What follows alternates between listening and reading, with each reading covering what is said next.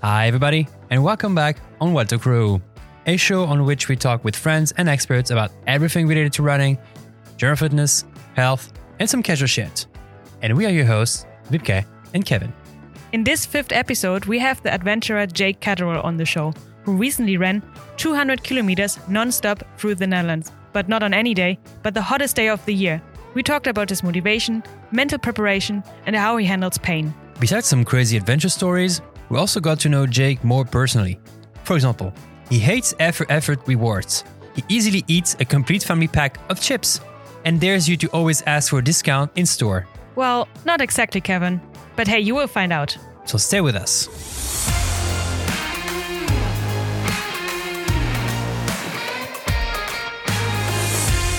Thank you for being here, Jake. Yes. And, well, everyone that is listening and watching, we have Jake Catterall here, the 200-kilometer man, not only, but among other things. And the last thing, 200-kilometer man. And maybe you can introduce yourself. Yeah, well, thanks for having me. Yeah, it's a pleasure. It's a pleasure to be here. It's nice to be able to see you guys again after the run. Personal background. Well, I've always been an athletic person my whole life. I've actually always been a runner. I did like fun runs when I was at school, primary school. Even my mum sent me a little certificate from my primary school of coming like 4th place in the relay. She was really? Like, nice. She was like, look what I found. And throughout my kind of school years, I've always been like into kind of outdoor sports. Yeah. I think that's where the kind of pedigree is kind of built itself. It was like running at primary school. Then it was indoor rock climbing. And I did that for ages. I did that for 10 years, maybe. Oh, wow. Yeah. And that as a commitment as a young boy was quite a big commitment.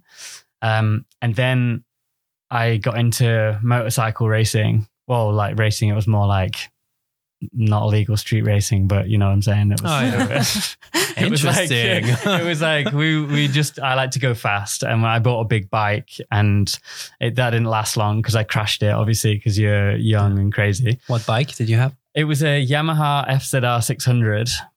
So it was a like big speedy bike. Yeah. And then I just did what a normal person does, which is like go to like school or uni and like get drunk all the time and be a like normal person. But all still in Britain, right? Because born in Britain? Yeah. Where there? A place called Leicester. I think I heard of it. Yeah, which used to be a place where no one had ever heard of. And then years ago, they won the Premiership, or I'm not a big football fan. And they did. And then all of a sudden, like I was on holiday somewhere in the middle of nowhere. And I said, I was from Leicester. And they're like, whoa, Leicester. And I'm like, whoa, you know it? You know this. This is crazy. Yeah.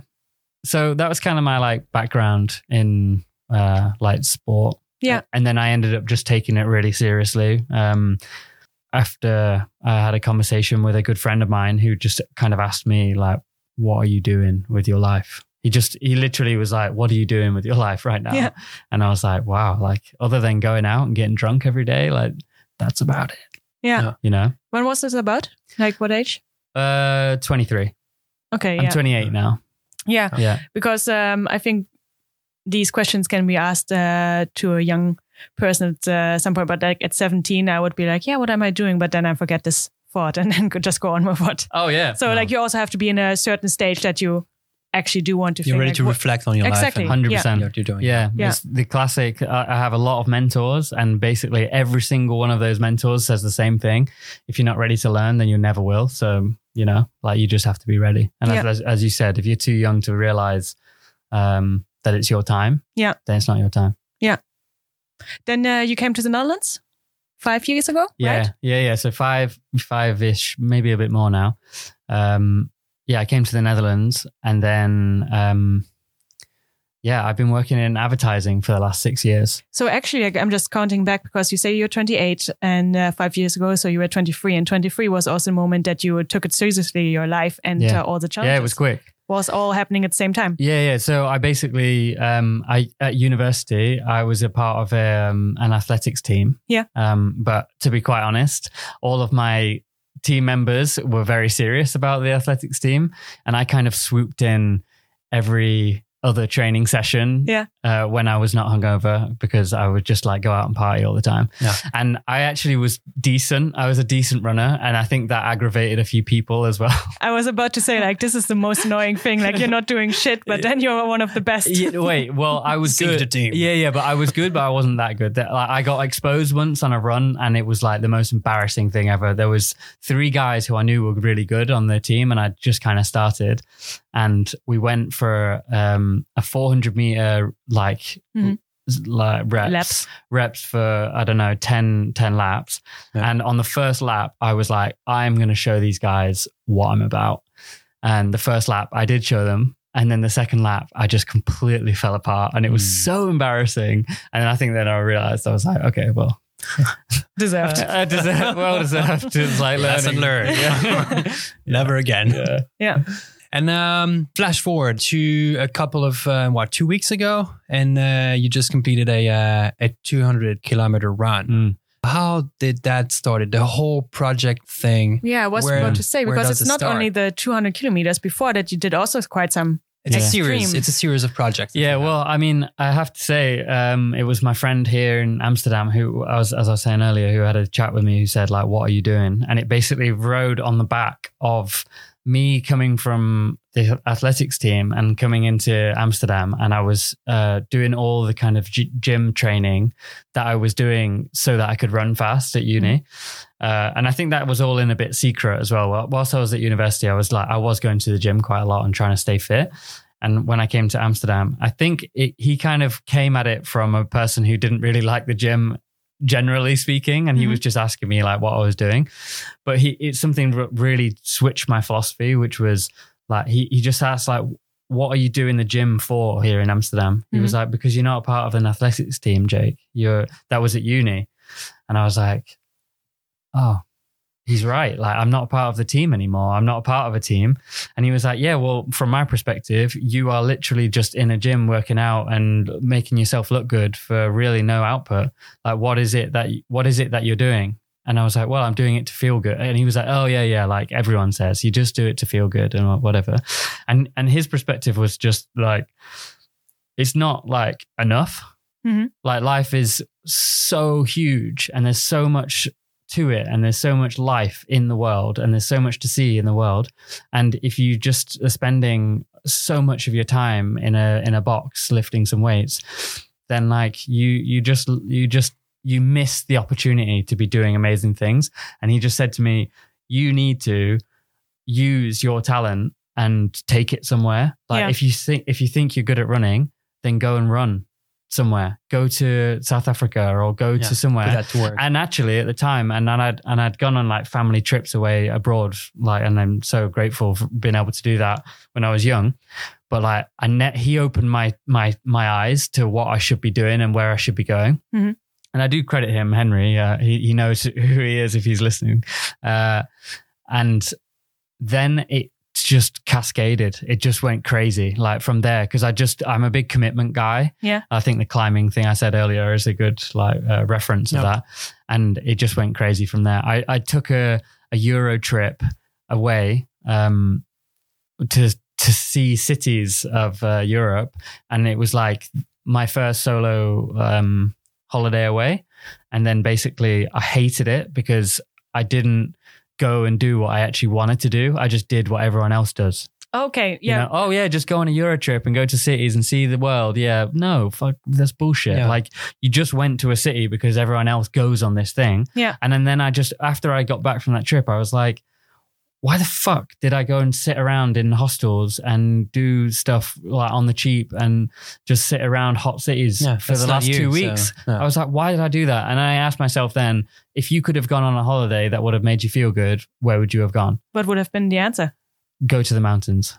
Yeah. That was the answer. I was like, why did I not go to the mountains? And of course, the first answer that you probably might say to people who are cautious, which is, don't go to the mountains by yourself. Like, how could you go on a solo trip away or whatever? Yeah. And the answer is like, why? Like, what is the reason for that? Like, what, like, oh, of course, like going away in the mountains alone is like risky. Yeah. But like going to European cities is risky. Yeah. Like, you can also prepare for that. So 100%. Yeah.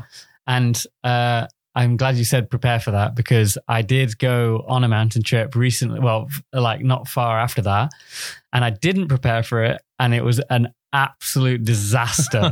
Oh, it was so bad. I went to Albania.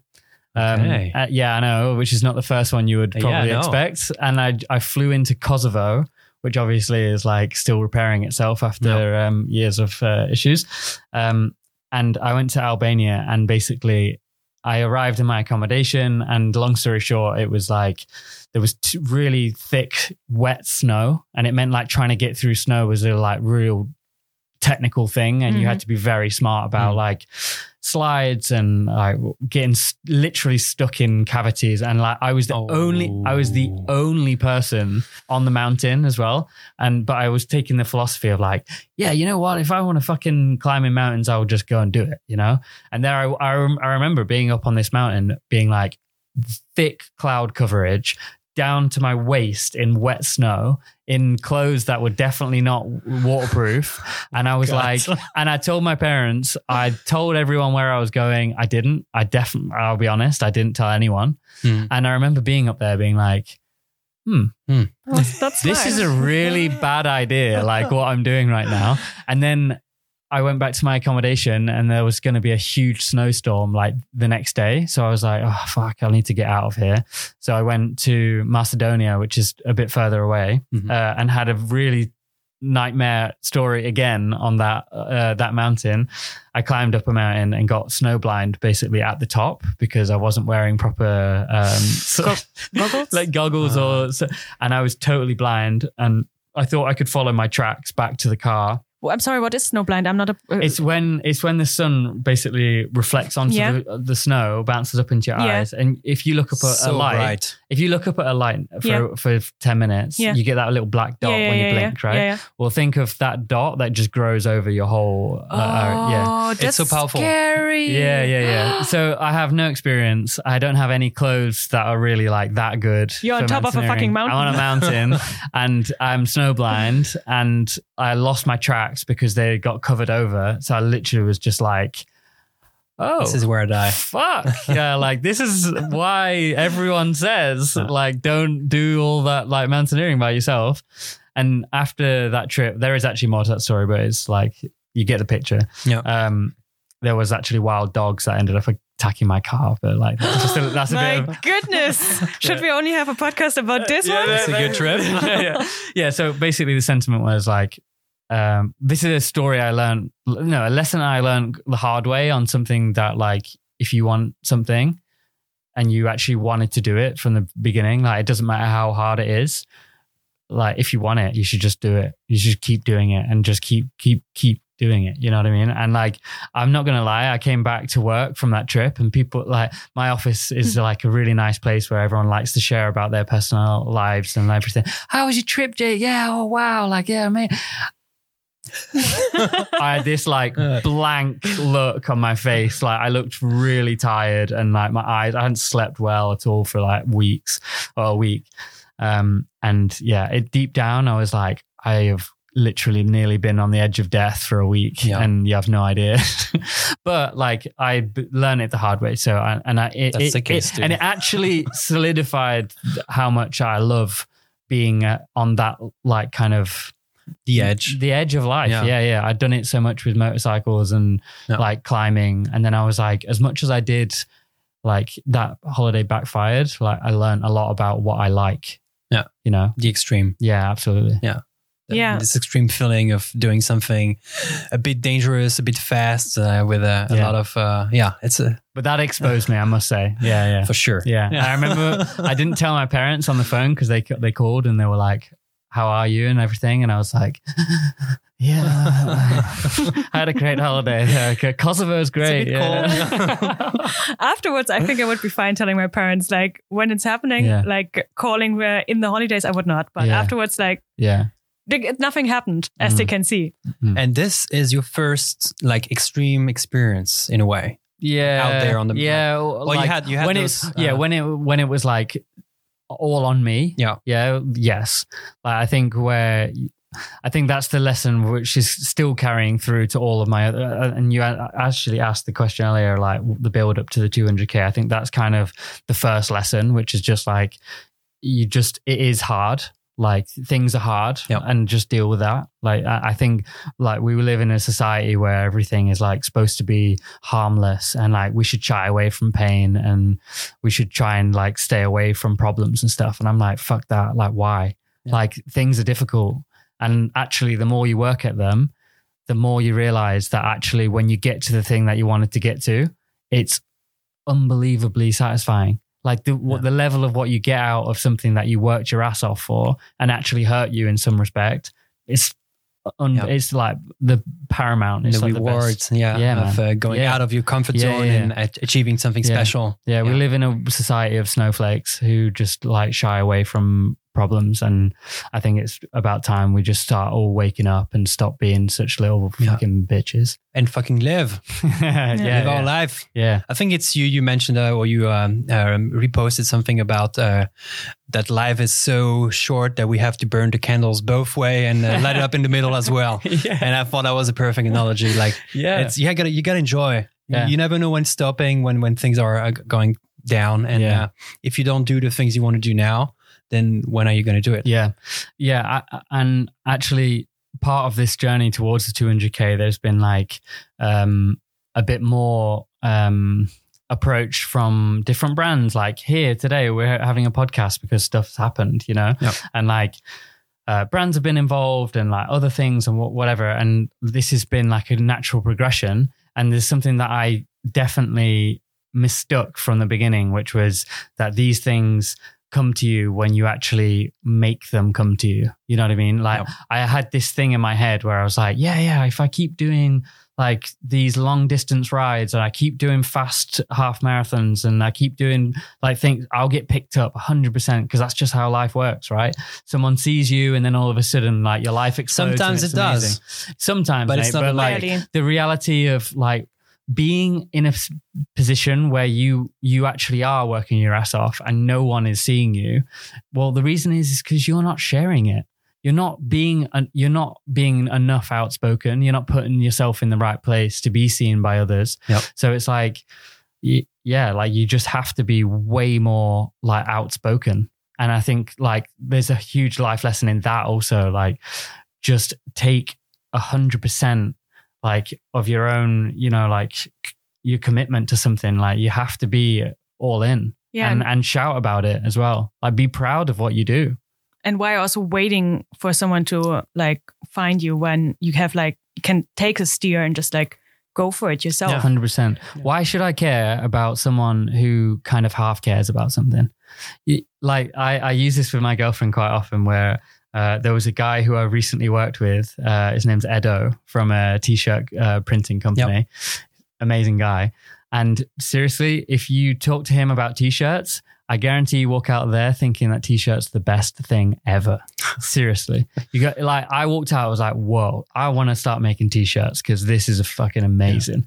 And he has committed his energy to t-shirts, and that's what you get for committing. You get this like this energy that you just can't get anywhere else. You absorb. It's like it comes to you, and then all of a sudden you're filled with energy. And I feel like that's the same with me and like running right now. Is that like it's so consumable? You're just like, whoa, fuck! Like running is also like a thing, and I love it now. You know? I'm not saying that everyone has to run 200K, but you know, like I have a lot of energy for it. You know.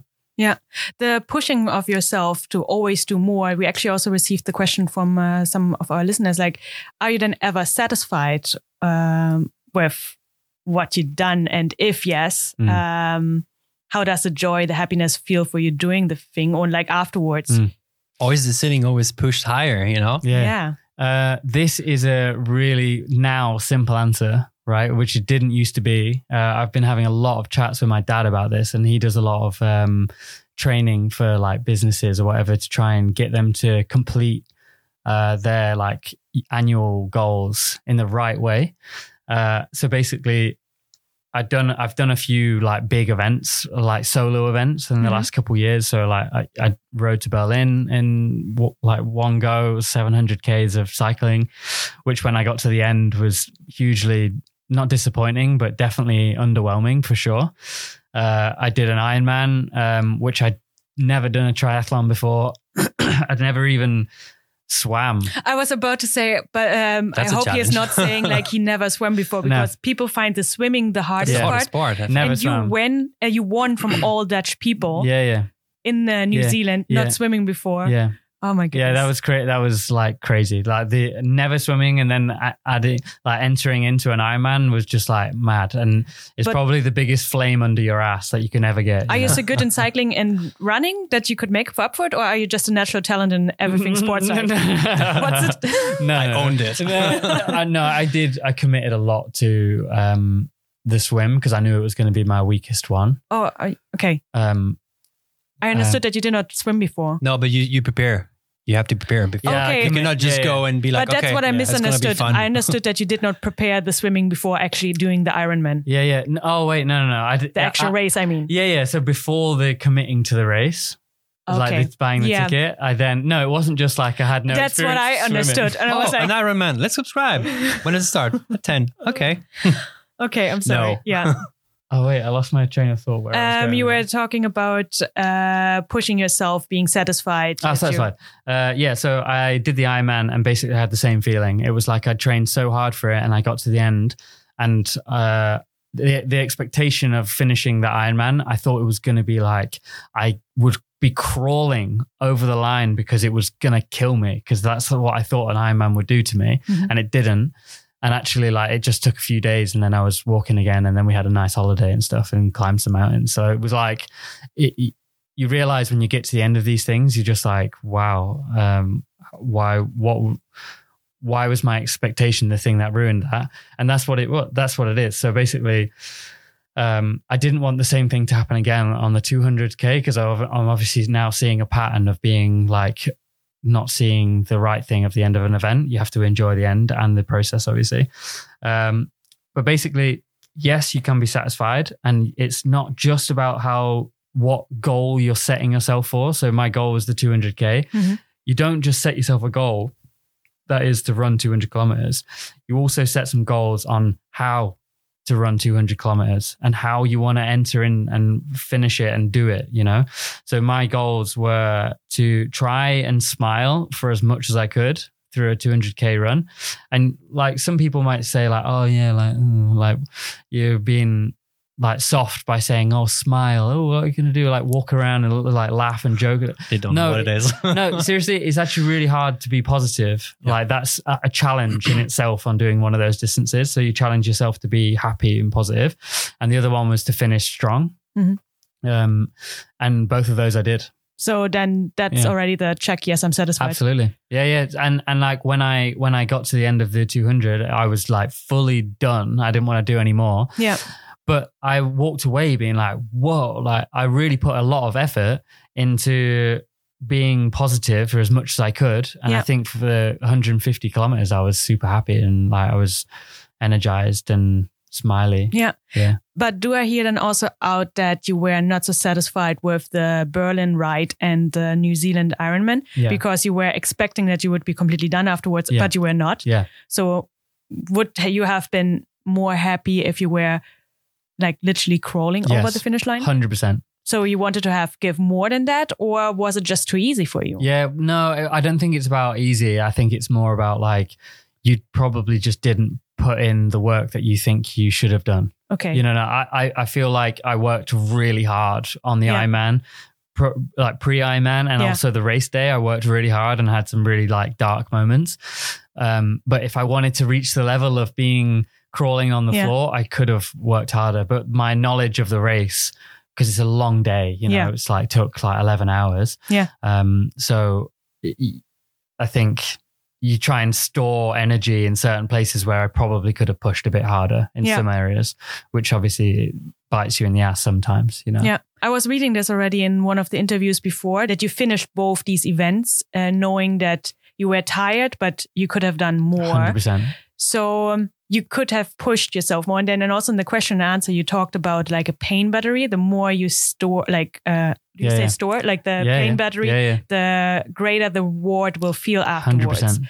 But aren't you afraid that you were like, push too much? How do you know where your actual real limit is? No, I like a mentor of mine is David Goggins, and David Goggins is like an absolutely incredible human being, and he always talks about this rule of the 40% rule, which basically is like your level of pushing when you think you're actually like at your limit, you're only at 40% and you have 60% left.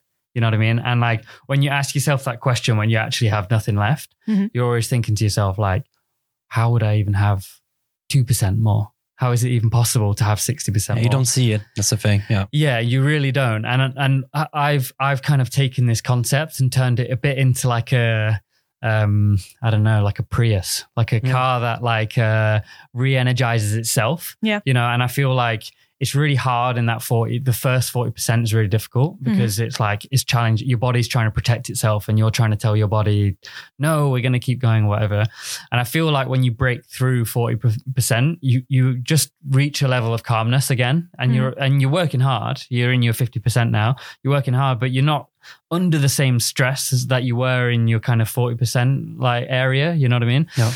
So I think that like, when you're in that 50% of actually working hard, you can actually start being in this place where you're like, I'm actually reserving a bit of energy here. You know, like if you've ever ran a marathon under like, I'm going to do this slow and steady, like discipline, you actually feel good most of the time. You know what I mean? It's only when you start to break at the end where it becomes a problem. You know? So I don't really, like, I feel like you can keep recharging yourself. Like, and I like to practice that even now. You know, I find myself getting into really dark areas where I'm like, which percentage am I at right now? Because it feels like my world's collapsing. But if I take David's philosophy, I'm always like, you always have extra. You always have extra. Yeah. With the 200K, you did tap into the last 60%? Yeah. For sure. Okay. No doubt. Like nearly cry. You asking me that? Yeah. No. Yeah. Come on, Jake. Be real. Did you even tap into that? No. To be honest, like the first 100K was easy. Like, I don't think I reached into 40 at all. And then when 100 came, it was like quite difficult. And I'd got into this weird mind game where I hadn't been counting my kilometers at all the whole time. And it was just my teammates had asked me if I wanted to stop real quick for a refuel. And I looked at my watch and I was like, well, it's 94 kilometers in. So why don't we just run 6 to get to 100 and then we can celebrate, right? And saying, oh, let's just run another 6K on 200K project. You're like, well, I mean, what's 6K, right? 10%. Yeah, exactly. So I was just like, yeah, okay, whatever. And then those last 6K just felt like they were never ending. They just didn't ever, like, I looked at my watch 3 times and the kilometers didn't even change. And I literally was like, oh my God, this is like, my life is going in reverse right now. What's happening? And it just destroyed the positive energy in my head, and it sapped everything from me. Yeah. There's even a video on my, I've got my story highlights, and there's a video of me literally running up until the 100K mark. And then the next video is me laying on the floor with my legs in the air. Cause I literally was like, oh dear, this is going to be a hard big barrier. This is going to be hard. Yeah. How do your family and girlfriend handle you pushing yourself? Because like these are that you doing this for yourself. It's only you against yourself, but you have so many loved ones around you. Aren't they afraid about you? Yeah. I think so. My mum is definitely used to it over the years, for sure. She's like, I've like broken so many bones, and she's always been there to like scrape me off the floor and throw me into hospital, right? Another one, get sorted. So she's a bit more used to it. And then like more recently, Paula is getting an understanding that like I can deal with like a level of like pain that probably most other people can't, which probably makes her feel a little bit better. But I mean, obviously if you're putting yourself through hell all the time, then it's a bit like, whoa, you know, and when it's so visual as well. I mean, at the end of the 200K, I was fucked up, like really badly. So, and everyone was giving that kind of like, you know, the poker face where their like heads are still, but their eyes are switching between and everyone's going like, is he okay? Yeah. Like, should we stop this? And but nobody like is saying anything because they don't want to like discourage you or destroy your motivation. We made like an oath. Well, not like an oath, but it was this kind of like, we are finishing. Yeah, unspoken. And we are going to do this. And I'd even said to everyone, like, under no circumstances do I want anyone to say anything about quitting, like at any point. Like if any of you guys do that, like it is like not okay. Yeah. And I think everyone took that like really solidly. Like if though that was like a rule that was upheld for sure. But I think at the same time, it was very concerning. Definitely. I remember that night I woke up at 2-3 in the morning and I thought like, well, what is Jake doing? So I checked the live track and that was when Rotterdam. Yeah. And that was a troubled area. Yeah. Like the dot was moving slower. And then we also, the stories came in I saw then you lying on the floor and I was like, oh my God, I was running with you. I was so sure. I was like, he is going to make it. He is going to finish this race. And then you see that and you're like, oh, I hope he's going to finish this race. Yeah. That was like the story arc of the day, right? Everyone's like, at the beginning, it was like, yeah, he's going to do this. Yeah, of course he is. And then it was like, oh, he looks like he's showing. Yes, actually. And then it was like, oh, fuck, like this isn't going to plan. Yeah. You know, that's literally how it went. Even for me also. I did not expect it to be that hard. And I must say like the heat played a huge role in it being very, it just sucks the energy out of you. Like really does. Yeah. So for people who don't know, it was past 35, 36 degrees, I think. So it was extremely hot. Yeah. And then, the following day was 38. Oh, yeah. Oh, okay. In the Facebook event, you actually you create an event so other people could join you we did. And there was it's going to happen on the 8th of August or on the 15th, depending if there is bad weather. So was there any way a situation where you actually would have moved the race? Because we thought you would, because when we saw the prediction for the weather, we thought, okay, he's going to move the date, but you did not. Yeah, so. I was in heavy discussion with myself about this. So I obviously I have this kind of no bullshit approach to basically most things I do. And I was thinking about, because I want to do, I'm sure we'll get into it, a South Pole expedition. And I was thinking about the South Pole and I was thinking wow, imagine if you were flying into Antarctica, right? And the weather is I don't know, minus 50 or something. It's super cold. And it would be considered as a cold day there, right? And then you would say to the team, hey guys, we're not going to start the expedition because it's a cold day or whatever. I'm like, hello, it's Antarctica. It's fucking cold all the time. And there's nothing you can do about it. It's it's cold. That's it. So when you start and you do a 50-day expedition in Antarctica, you don't just get to day 9 or 8 and then you just go, well, today I'm going to sleep in a hotel because it's too cold. It's no, you don't have that option. So for me, the 38 degrees or the hot temperatures, I was maybe I won't get a chance that often to just commit to a really intense weather day. And this is learning that I'll need when I'm in Antarctica, you know what I mean? So I was just you know what? I think this is an excuse if you pull out, to you. Yeah. And I think it's a lesson that you need to learn right now that it doesn't matter what the weather or external forces. And again, another lesson about external forces, when you have a mission and you have a goal and a dream and whatever, look, people shit on your idea all the time. And it might be just friends might even just give you a small poke and be oh yeah, you just got this small thing going on. But that hurts sometimes actually. And actually I think developing thick skin in any direction you can, if it's a bad weather day, well, so what? I'm just going to do it anyway. And I got a lot of, it was this video, the Telegraph picked up and we did a video for them. And I went through some of the comments in the comment section and there was a lot of haters in there, a lot of haters. And a lot of the haters were saying, you shouldn't be insured by national insurance because you took you knew that it was going to be hot. Oh my God. So you shouldn't be insured if you pass out and need an ambulance or whatever. And I was just wow, people's priorities are just so fucked up.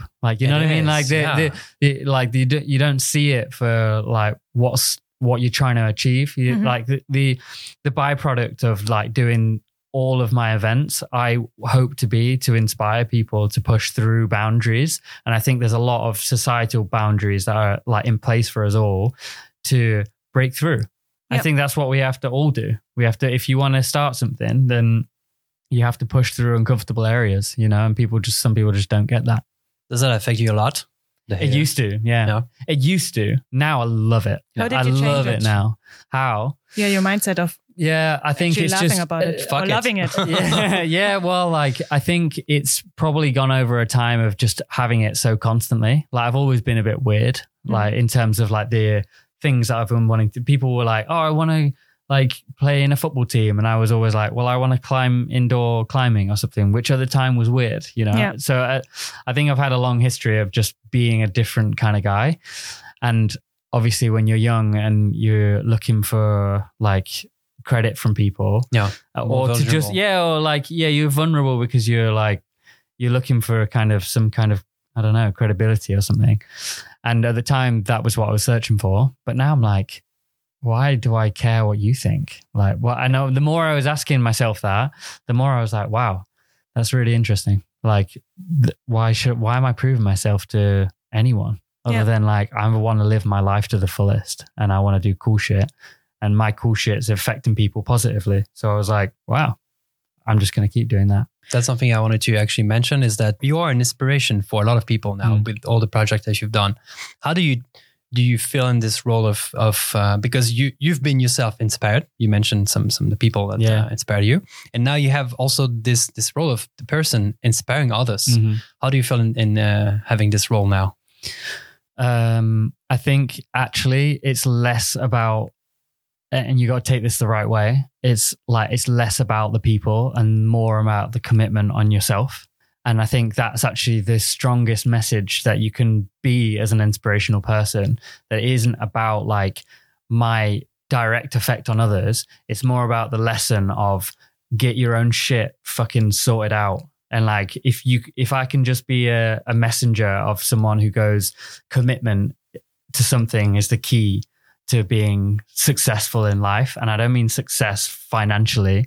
I mean successful in like, you were happy in your life. You did great memories and you can share great stories, whatever. Mm-hmm. It's all about like looking after your own stuff. I say this quite often, which is like, we need to change the phrase of being selfish to something better, because selfish gets such a bad like association with the rest of the world. Because it's like being selfish is just all about like, oh, I'm going to keep all the food and no one else can eat it. Like something like that, you know? But like, no, imagine if everyone was super internally thinking on their own projects. Like you would find the best, I don't know, avocado stores, or you would find like Indian stores with, I don't know, like a Moroccan twist because they just loved Indian and Moroccan stuff. You know what I mean? And I think the more people can look internally and believe in their own stuff, the better. Yeah. Like, do you 100%. Do you just whatever it is, just do it. It's cool. As long as you're not harming people, and then fuck you. Yeah. That's a good message. I like it. Yeah. Part of your journeys or projects that you do is, or like a big part is the mental part, like the visualization of the route. 100%. You knew the 200Ks perfectly out of your head. But also like when you thought about quitting, you thought, if I quit now, how do I ever get to the South Pole? Yeah. But if you are on the South Pole, how do you do it there? Because you can't, do you visualize 1,500 kilometers of white? Or that's easy what is going to put? It basically completely blinded now. Just go straight. I'm done. Yeah. Or, like, but also like you have, I don't know, maybe at that point you have a new goal back then, but like now the South Pole pushed you through 200K. But what is going to push you through to the South Pole if it becomes hard? Well, difficult to ask. No, it's not. No, it's a great question, and I think that's there's something in that question. I can answer that question in a few years' time. I can't answer that question right now. And that's because I'm not ready to answer that question. I'm not ready yet to understand what the South Pole actually is. Like, I think a big part of like choosing and dedicating yourself to stuff is to dream huge, like something way above and way beyond where your sight is. Frankly, I don't know the answer to that question. I think like past Jake didn't know anything. I think present Jake might know a little bit and future Jake will know. Right. But like I'm right now as present Jake, you know what I mean? And I think if you take that philosophy into stuff, like what the South Pole is like someone announcing that they want to like run for president. Yeah. You know what I mean? It's huge. Yeah. It's not just like I'm going to win a gold medal in a running race. It's like, it's massive. Yeah. You know, and I think like that's the thing that I also want to show as well as like, as you asked as well, like how do you feel as a role as someone who inspires people? Like I'm living my words through even my own events. You know what I mean? So I'm learning and growing as a human being. And when I'm ready for the South Pole, I pull the trigger on it. But like until then, I have a lot of work to do. Yeah. And I also want to show that I have a lot of work to do. I have loads of growing to do. And I know there's a lot of haters already being like, you've got no polar experience. And I'm like, yeah, I have a dream and I have no polar experience. But I'll get in 3 years' time for sure some Arctic experience, 100%, and then we can have that conversation again. Yeah, you know. So you really trust the process, actually. 100%. Yeah. Because you just like we live in a world now where like Instagram is guiding our thought process and stuff, and we open up a page and it's someone with 100,000 followers, and you go, "Whoa, they're amazing." What did they do? And then you actually just, and it's so fast and instant. And or like the concept of stuff going viral, it's like, it just blew up in one day and then all of a sudden you're famous. And you're like, you made like one little video and now all of a sudden you're on talk show. Oh, well, I'm like, you didn't work for shit. Like you just did like this small thing. And I'm sorry to the influencers or the people on Instagram who have grinded, and I respect those people. But the people who blow up over one day over something trivial, I just don't respect at all. Yeah. I really don't. And I think we should call them out more as well. Like, what did you work for? Yeah. I think like life should be about like, call me old school, but like work for what you work hard. Work hard. Yeah. But it's in the end also not completely their fault because we, like society, made them blow up. Yeah. We made them big. 100%. I don't like the system. You know what I mean? It's coffee time. Well, not exactly. But for the little price of a coffee, you can support our show on Patreon. Yes, indeed. And we want to give a big shout out to our supporters, Alexandro and Tim. You help us produce and improve this podcast. And you, our dear listeners, can also support the show and get access to exclusive content. Want to be as cool as Alex and Tim? Become a Patreon of this show. All information on patreon.com/whatthecrewpodcast. See you there. 200K seemed quite like when I heard of it, I thought like, wow, that's a big physical challenge. Like you have to run 200K, but actually seeing you go through it, it seemed more like a mental challenge than physical. Do I see this right? Yes. Yeah. Oh, yeah. You mentioned about mental strategy. Yeah, the mental approach is like solid in everything that I'm doing now, and like I'm finding actually that there's even top performing athletes who I'm now in contact with since I've been doing these projects, that they are not discussing like mental strength and mental power, and I'm like, wow, like people who are at the top of their game aren't discussing what I believe is the most powerful thing in your head, in your body, which is your mind. Yeah, for sure. And like I had I got a massage from one of the dudes who does all the Olympic team, the Dutch Olympic team, and we had this chat, and I was literally blown away by like how surprised he was at how confident I was. Yeah. He was like, well, I haven't had like, you're extremely confident guy in what you're talking about, and that's not always the case with people you think should have a strong mind. Yeah. And I was like, whoa, what are we talking about? The same people here? Like you're talking about Olympians, you know? And that really kind of surprised me. Yeah. And I think now like that's given me an area to like really play in, because because I've always thought that this is kind of the case, but then to hear it like that, I was like, whoa, we all need to talk about this more. Yeah. And like, this is like obviously a tricky situation here, tricky topic also, like the whole mental health topic.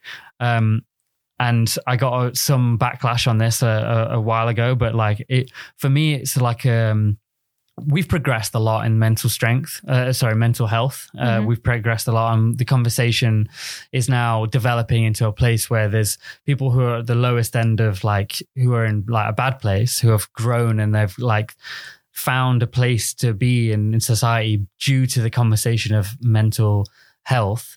But for me, it like there becomes like a negative twist on the topic of mental health. And like, I'm an extremely positive guy. And I believe that when you start shaping this conversation towards mental strength, like even the word makes it sound stronger. Like it makes it sound positive, and it makes it like, it turns it into this whole like, what are we doing to improve versus like, what's happening? Yeah, like something I don't know. to take care of. Yeah, exactly. Yeah, which is an element which is true. Yeah, but at the same time, I'm like, yeah, I want to make something amazing. I don't want to make something like just like at the level. And I think that's where I have to be really clear on who my audience should be as well. I can be really clear on this, and I've come to this myself as well. I am absolutely not for everyone. Like my message isn't for everyone, and I could say that very clearly. My message is for people who really have a moment where they go, I want to change, and I want to have a leg up in life, and that's where I come in, because then I can really help push that. But if you're not at that stage, I can't help you, because it will just end up coming across like I'm an asshole. Yeah, which some people do feel that way, you know. Yeah, I cannot please everyone. Yeah, exactly. And that's okay. Yeah. Also, and that's a good life lesson also. You don't have to be for everyone. I wish more people would understand that, the deep meaning of that. Be yourself, do what you do, and don't fucking care about the haters. And 100%. But that's not easy, of course. That's a journey, and that's something you learn over time as well. Yeah. Surprise, people don't like everyone. Yeah. You know? That's a good thing. Yeah. The next events that you're going to have, what other aspects are you going to train? Or is it always going to be the mental part? Mental part is like the most important part. Yeah. You know, like I can learn how to do some good rope work within a season, you know, and I can do some homework quite easily, but getting your mind into a position where it's like really strong. And again, David Goggins talks a lot about the cookie jar philosophy, which is like in the shortest description, it's like, all the cookies in the cookie jars are strong memories of where you overcome something in life.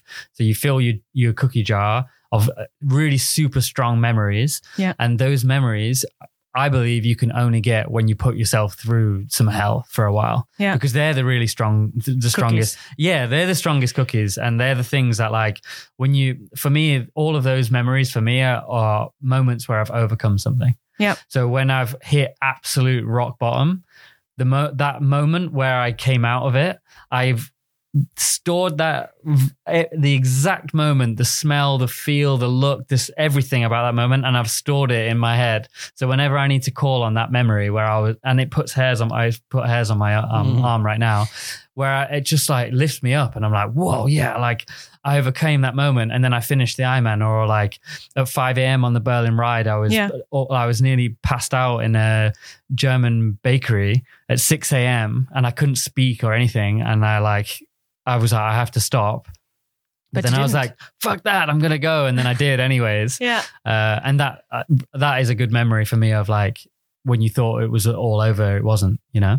So we actually can expect that all the events that you will do in the future, you will push yourself even more and even harder than you did with the 200K. Yeah, well, that'll be hard for sure. But the next one is Iceland, the cycle around the edge of Iceland. Yeah. Yeah. And that came to me from an idea. There's a photographer called Chris Burkhardt. Oh, yeah. And he's good. Yeah, he's good. He's an amazing photographer. Like, he's a fun guy. I really look up to him. Yeah. And he did this ride, and it's actually it was an organized race. I'm not sure if it's still going on now, but it was supposed to be a relay. Mm-hmm. So you're supposed to tag in to your teammates who go around. It's 1,400 kilometers. And he said, fuck it. And he just went, fuck it, I'm doing it. I'm just going to do it all alone. And I was just like, love it. Like, what? That's crazy. I was like, what? That's insane. And then he did it.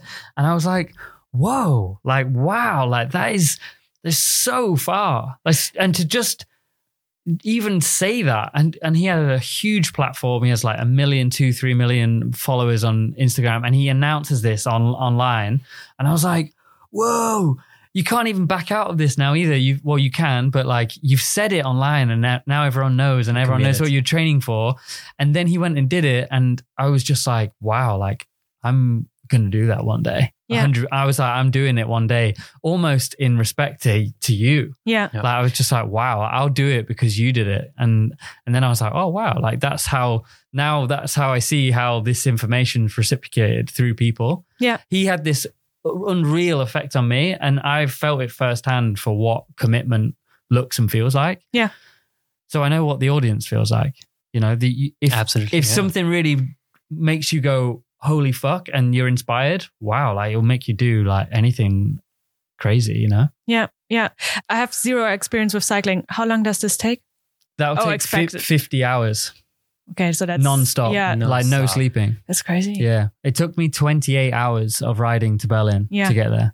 28 hours. Wow. Do you have all your events already lined up, or not all, but like I have an idea of bits of projects? Yeah, like a few of us have been talking about the UTMB as well, which is like the hardest race, like the hardest ultra race at least.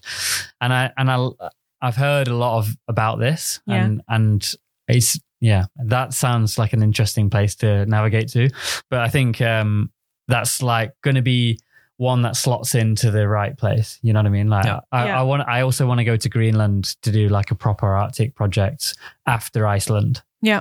Because I do want to get a bit more familiar in the snow.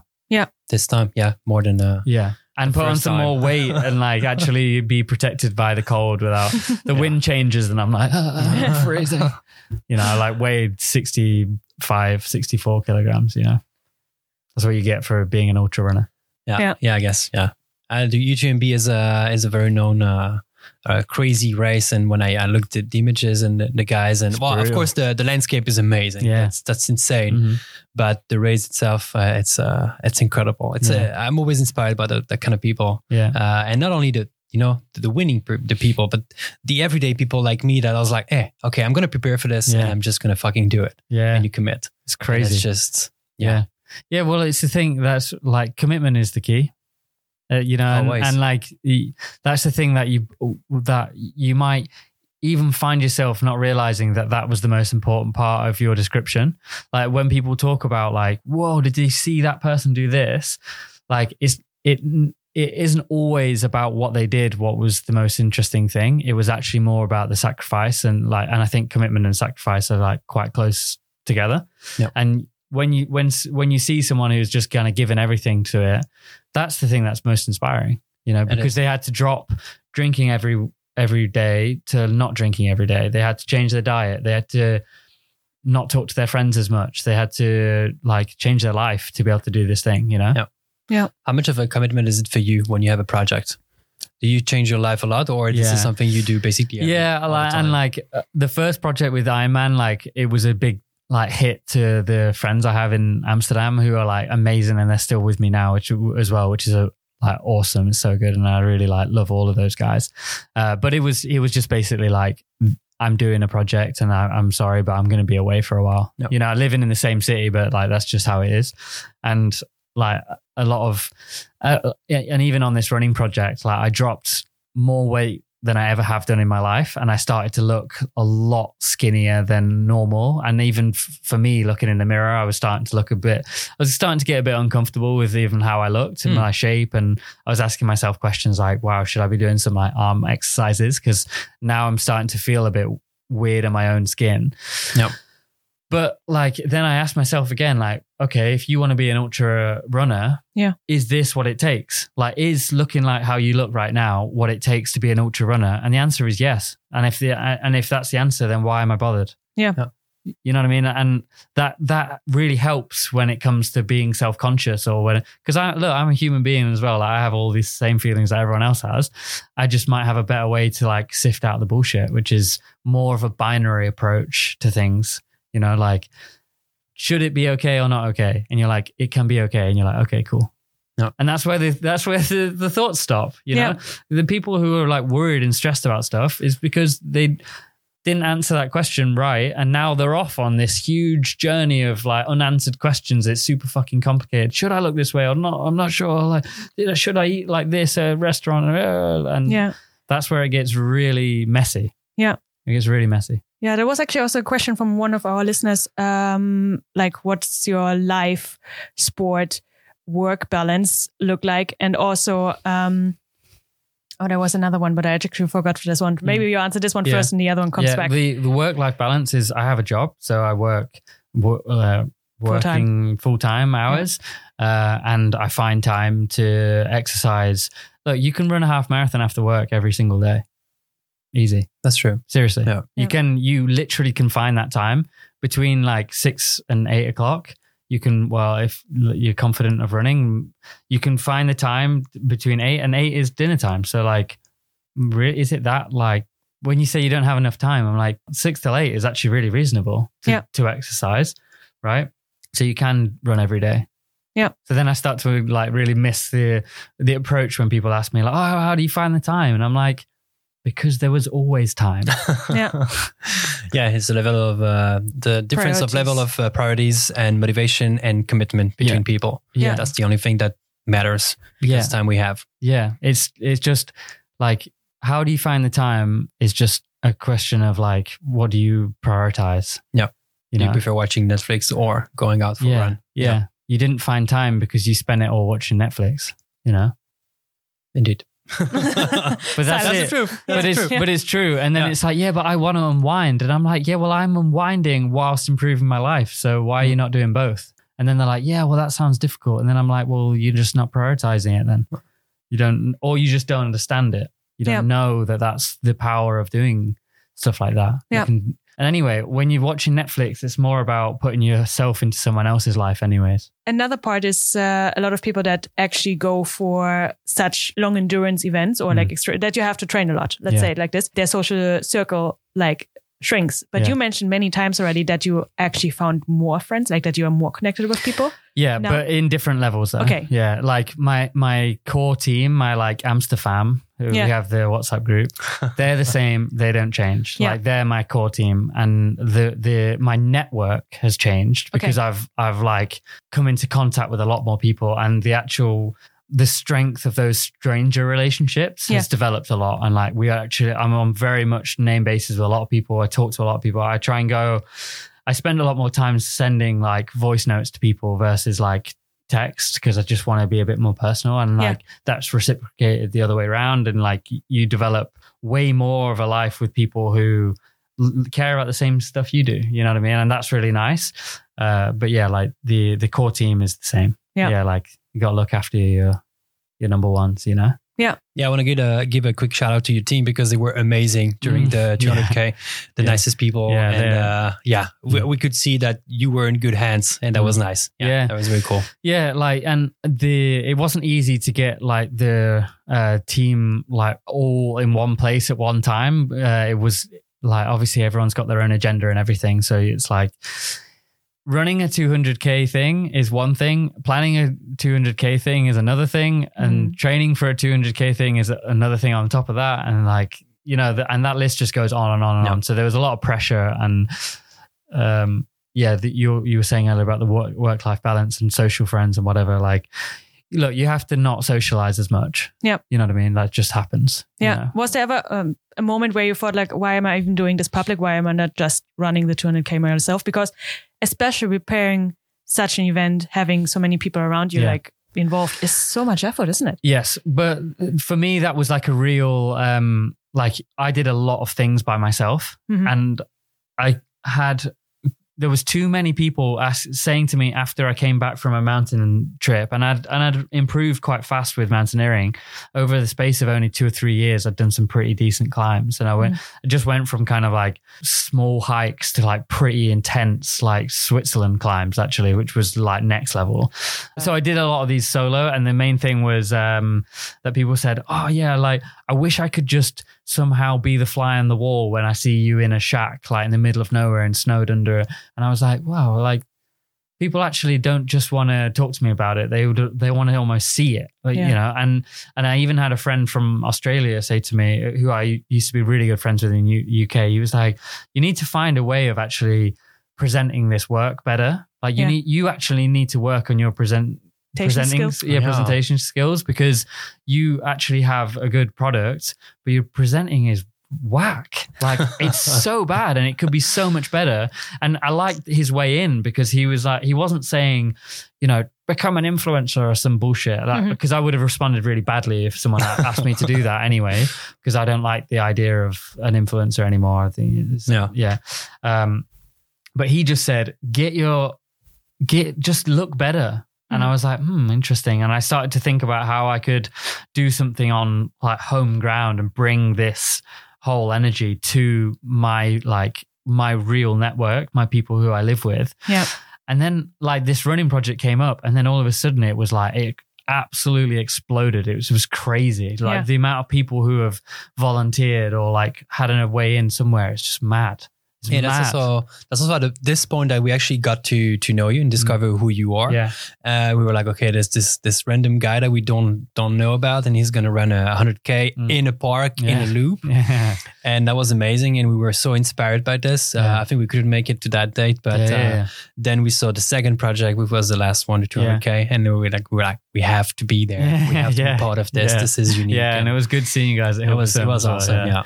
Yeah, the Vondelpark loop was done on purpose. It was supposed to be a very statement-based run. It was like, we're not just running 100K. It's going to be laps, and it's going to be the laps of a park where you go to train every Sunday morning, once a week, and you do your run and you walk home and you go, yeah, that was good. I did my lap of Vondelpark. So it's like, you don't have to explain to someone what Vondelpark is. They know it. They can already. Relate right away. They relate to it instantly. And when you say to them, we're going to do 31 laps of that, and that's going to be 100K, it's like instantly people go, what the fuck? Like what? How many laps? Like what? Say again? Yeah. And that's the thing that makes it really like powerful. That as soon as you're able to make people understand what you're doing and make it relatable, then people love it. Yeah. And it's so nice that it's centered so people can really join easily as well. Yeah. And people did as well. This crazy guy from Schiphol, he was following the Pato running team's Instagram live thing, because we were updating their account, and he joined, and he was just hovering next to me, and I was having a bit of a dark moment, and I was listening to my music, and he kind of just came alongside, and I said hello. And he was like, oh yeah, I just like saw Pat's Instagram updating, and I saw you running around Vondelpark, and I saw you had like 2 hours left, and I thought I'd just come. It's like, what the fuck? Yeah. Like, I was just like, what? That's the effect you have on people. Like, yeah, well, like that's the effect of someone who commits to something has the effect. You know what I mean? Yeah. That's what it does. Yeah. And like, I don't want to shy away from it, me being a personality, because that's could be true also. But I think the main thing is just like when someone really commits to something, that's the effect that it has. Yeah. People just go, "What? Oh, I want to be a part of that as well." Yeah, I want to support that. Yeah, absolutely. Yeah, that's amazing. Nice. I think it's time for a few questions from the audience. Yeah. Okay. So the questions we receive usually via Instagram or Facebook. You guys can also send your questions just before we record an episode, or you can drop your question via speakpipe.com/whatthecrewpodcast. And the first question is... It's from Chantal Janssen. We had her on the podcast. She asked, what was your first biggest achievement? How did you prepare for it? I thought this was a quick one, because actually I thought we talked already about it, but he is thinking. Yeah, it's very difficult to choose one. Yeah, I'm just trying to, like, at what stage in my life? I guess the answer, the question is probably more in the sporting area of my life, right? I guess so. Well, but doesn't have to be. It's open. It would probably be the Ironman.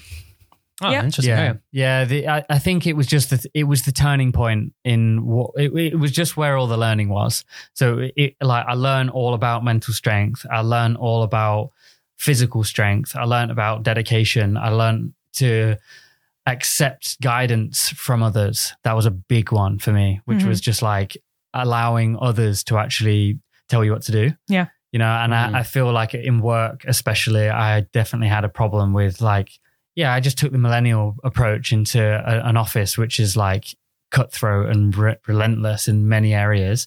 And I thought I knew what was best. And actually the answer was no.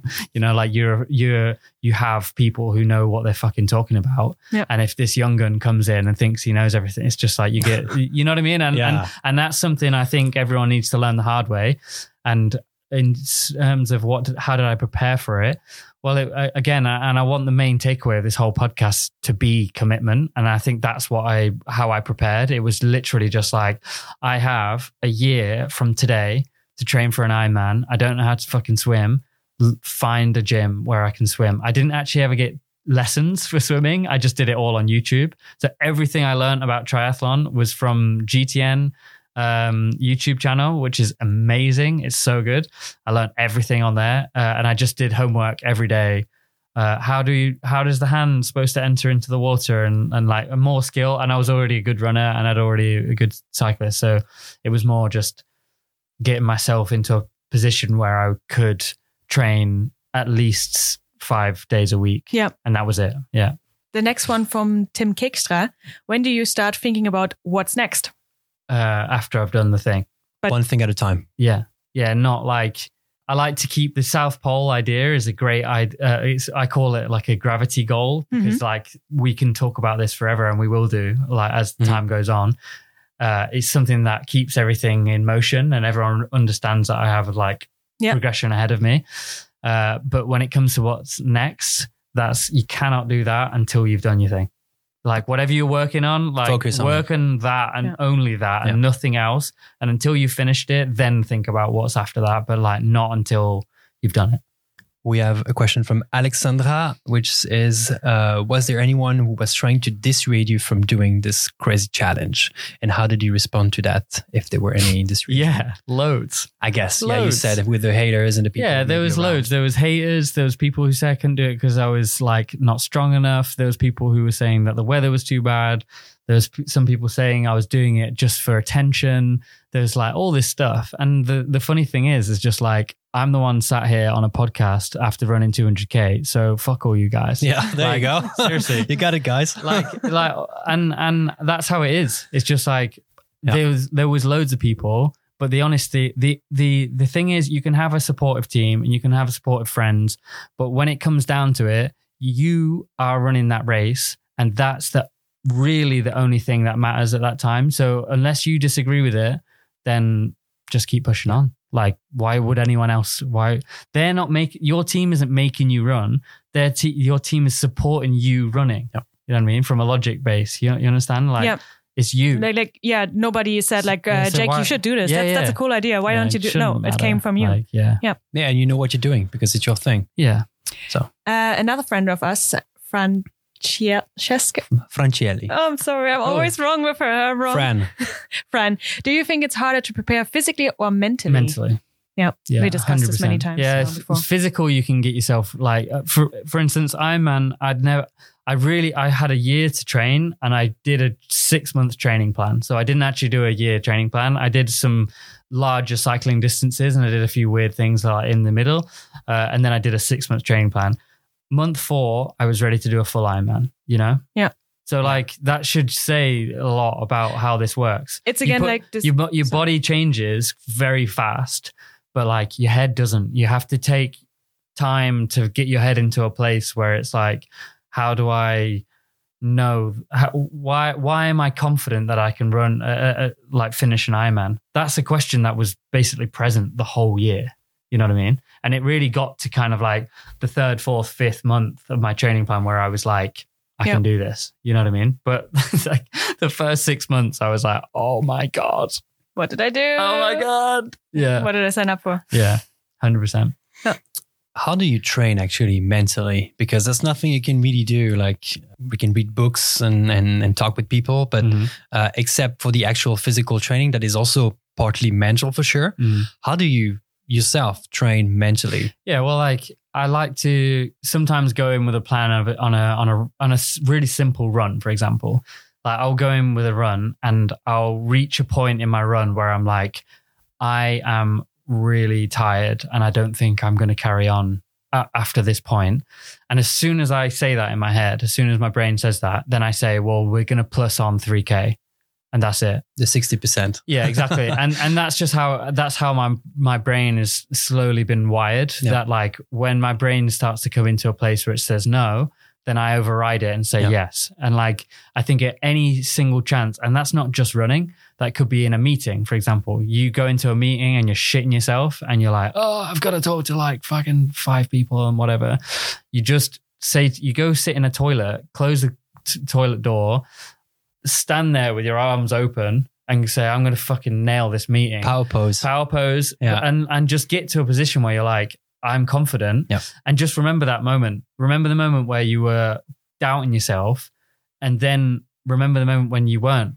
And that is that's mental training right there. That's like collecting all of those memories of like, oh, I feel better. And also remembering, again, using a meeting as an example, everyone's scared of going into meetings before they have to present something. It's just normal. You leave the meeting and then all of a sudden you're like, why was I so scared about that? That was like not even scary at all. Yeah, true. Remember that also. That's mental training. Like, remember that like you cooked up that problem and you then lived it and there was no problem at all. And that's a learning curve. Mm-hmm. Like, learn from that. You know what I mean? And I think that's mental training. I think that's a key here, right here, that and people you train always it in the forget. day. Yeah. Yeah. They always think about, oh yeah, I remember. That's not the first time I'm on stage. I have stage fright. Mm-hmm. I remember about the fear. You don't remember about how you overcome it. Yeah. So that's the thing people should focus on, is the positive. And 100%. the like, oh yeah, it was not that hard. Yeah. And that's the key, I think. Yeah. Yeah. And also like a lot of my mentors also talk about actively challenging yourself in any place. So for example, I mean, I haven't done this yet myself, but I understand the value of it, where you walk into any store and then ask for a discount for anything. Yeah. Mm-hmm. Because what happens when you when have you ever asked for a discount? Have you ever felt actually like 100% sure of yourself when you've done it? No, right? Because you're always feeling cheeky, or like, it's always like third world country or something like that. And you're like, oh, can you give me a like this? And then you feel a bit weird. But like the sentiment is that like, put yourself in uncomfortable situations a lot of the time and do it actively. The more you actively put yourself in a position where it's a little bit awkward, like, or just approaching someone who you wouldn't normally want to approach. If you're single, go and approach a girl or a guy or whatever you're into. If you're like, I don't know, it's just confrontation, like search for that more, you know, like actively put yourself into positions where you are having a bit of a hard time dealing with it mentally. And that applies in life and that applies in sport. And they both apply together. You know what I mean? Like all the stuff that you learn in life, you can apply to sport, and the same way the other way around. Yeah. Like I was doing a lot of 5K runs, and the 5K runs basically taught me a lot about life. You know what I mean? Interesting. Yeah. Yeah. Because I was like, I can't go on at 4K. And then I was like, oh, I finished it. And then you're like, you know what I mean? You're like, how did that happen? How did I, on kilometer 4, say there was nothing left? And then all of a sudden I'm here and I've stopped my watch and it's 5K, you know? Yeah. Put yourself into the uncomfortable. Yeah. Yeah. And I think it's also the fact that the more you go out of your comfort zone, the bigger your comfort zone is, because it grows with you. Yeah. And then you keep on doing those experiences. It's a cookies, basically, because you kind of realize the first time you were awkward asking for discount or approaching someone new on the street, and then you remember it's fine. What's the worst that can happen? And I don't fucking care. You ask for discount all the time. Never paying full price again. Yeah, you come in the shop like, yo, bitch. Nice.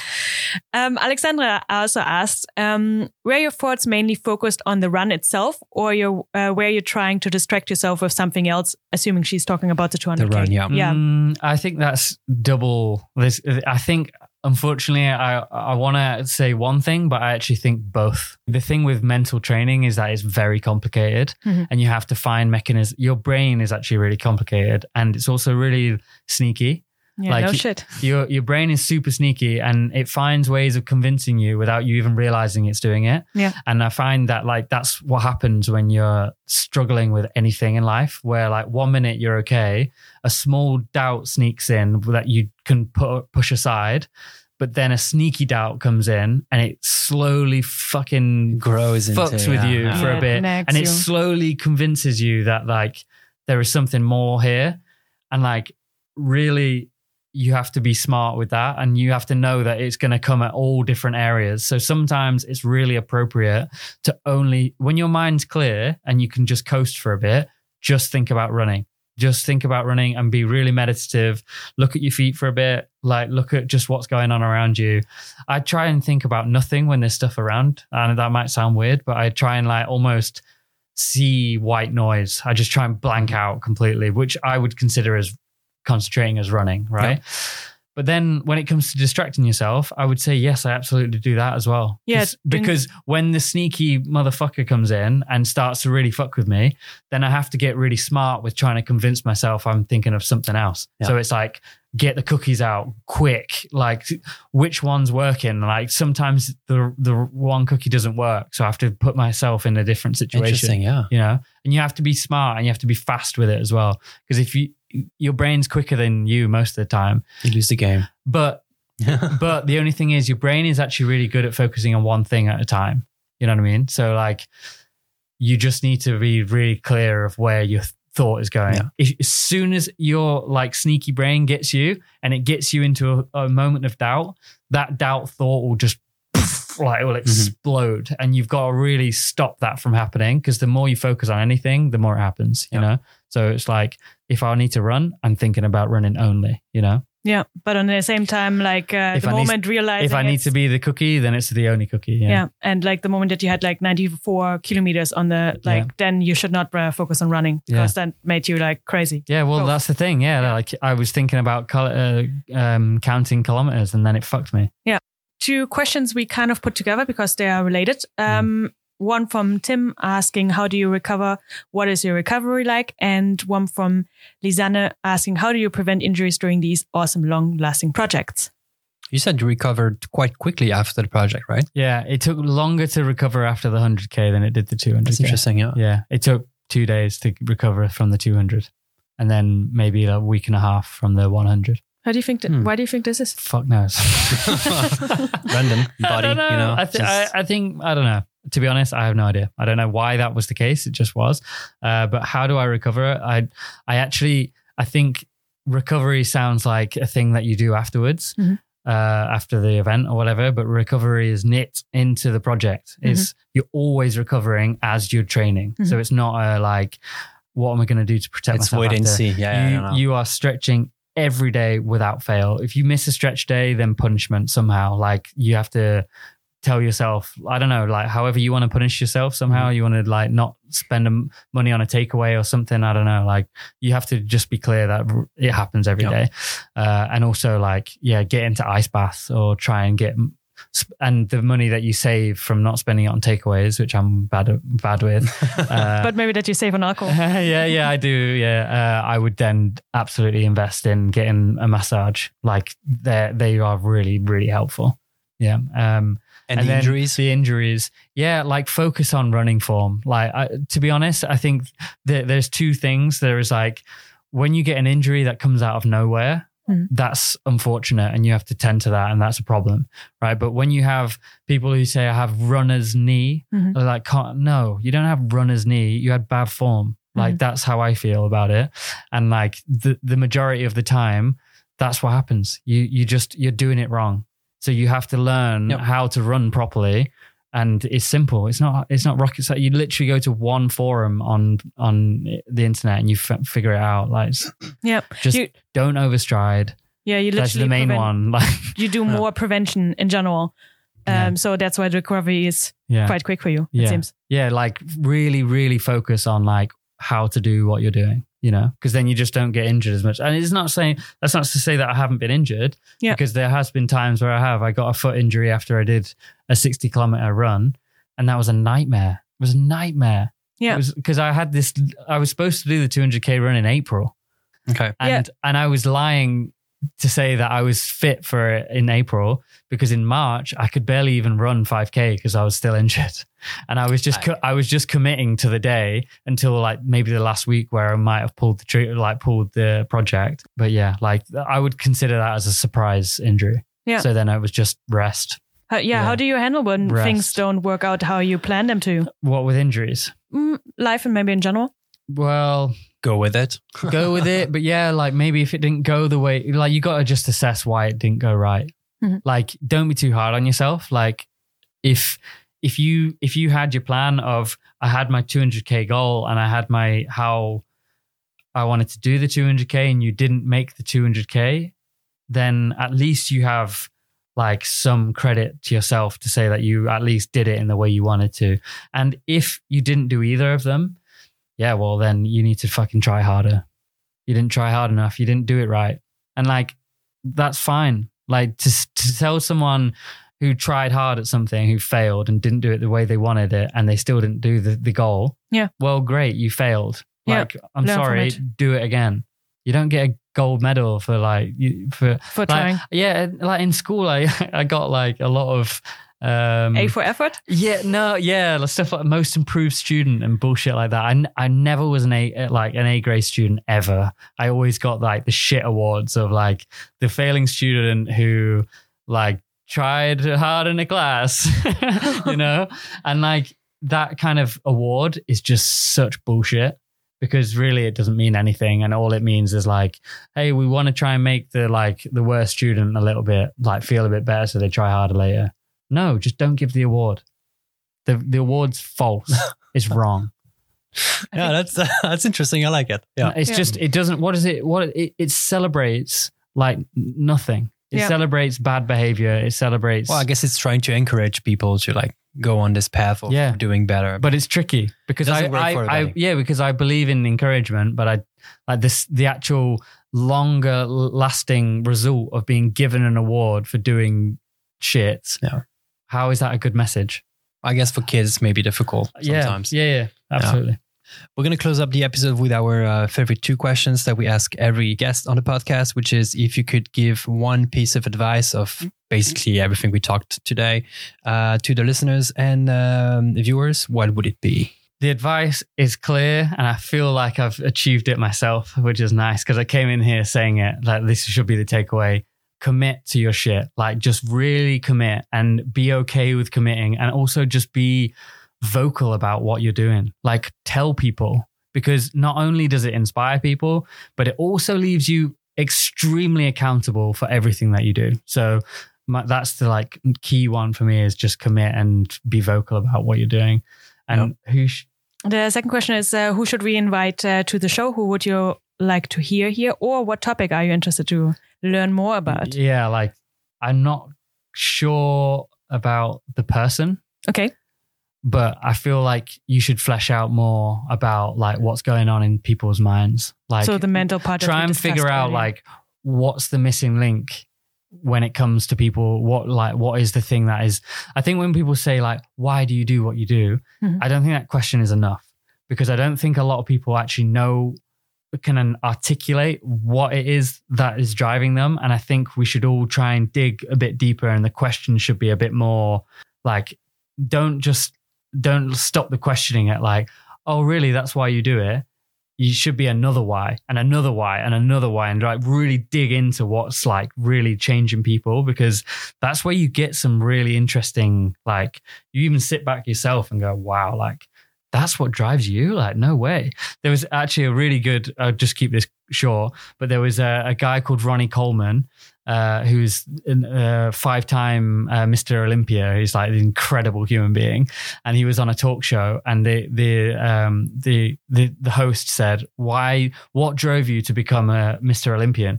And he went, "Yeah, well, I didn't get paid much at the time, and they offered me a free membership at a gym." I remember that guy. Yes, I was actually thinking about that. Was awesome. Yeah, I got a free membership at a gym, and so I went. And then I went, and then he was like, "Okay, yeah," but. And you could hear the host being like, "Oh, I didn't really answer my question." So he was like, "Yeah, but like, what was the driving force?" And he was like, "Yeah, well, yeah, because I got a free gym membership, and that's kind of why." Yeah, that was awesome. And the host just wouldn't let it go, and he kept going in and being like asking, but trying to find a way around no, why. That's a free membership. Yeah, that's all he said, and I was just like, "Whoa!" Like, was this guy on the Joe Rogan podcast? I think that was a Joe Rogan podcast. Like 5-time Mr. Olympia or something. Awesome. And he just did it for the free membership. And I'm like, yeah. What? Yeah, don't need much. Yeah, but the thing is, the reason why now it's so interesting to the three of us is because of how many times he told you that is just why he did it. You know, because like if we would have just left it like, why did you do it? Oh, because I got a free membership, and then the conversation moved on. Yeah, you're almost left wondering, was that it? Was there more to that conversation, or what was really the thing? And the humorous thing is that we found out that actually was the thing, you know? So I would just encourage digging in, you know? Yeah.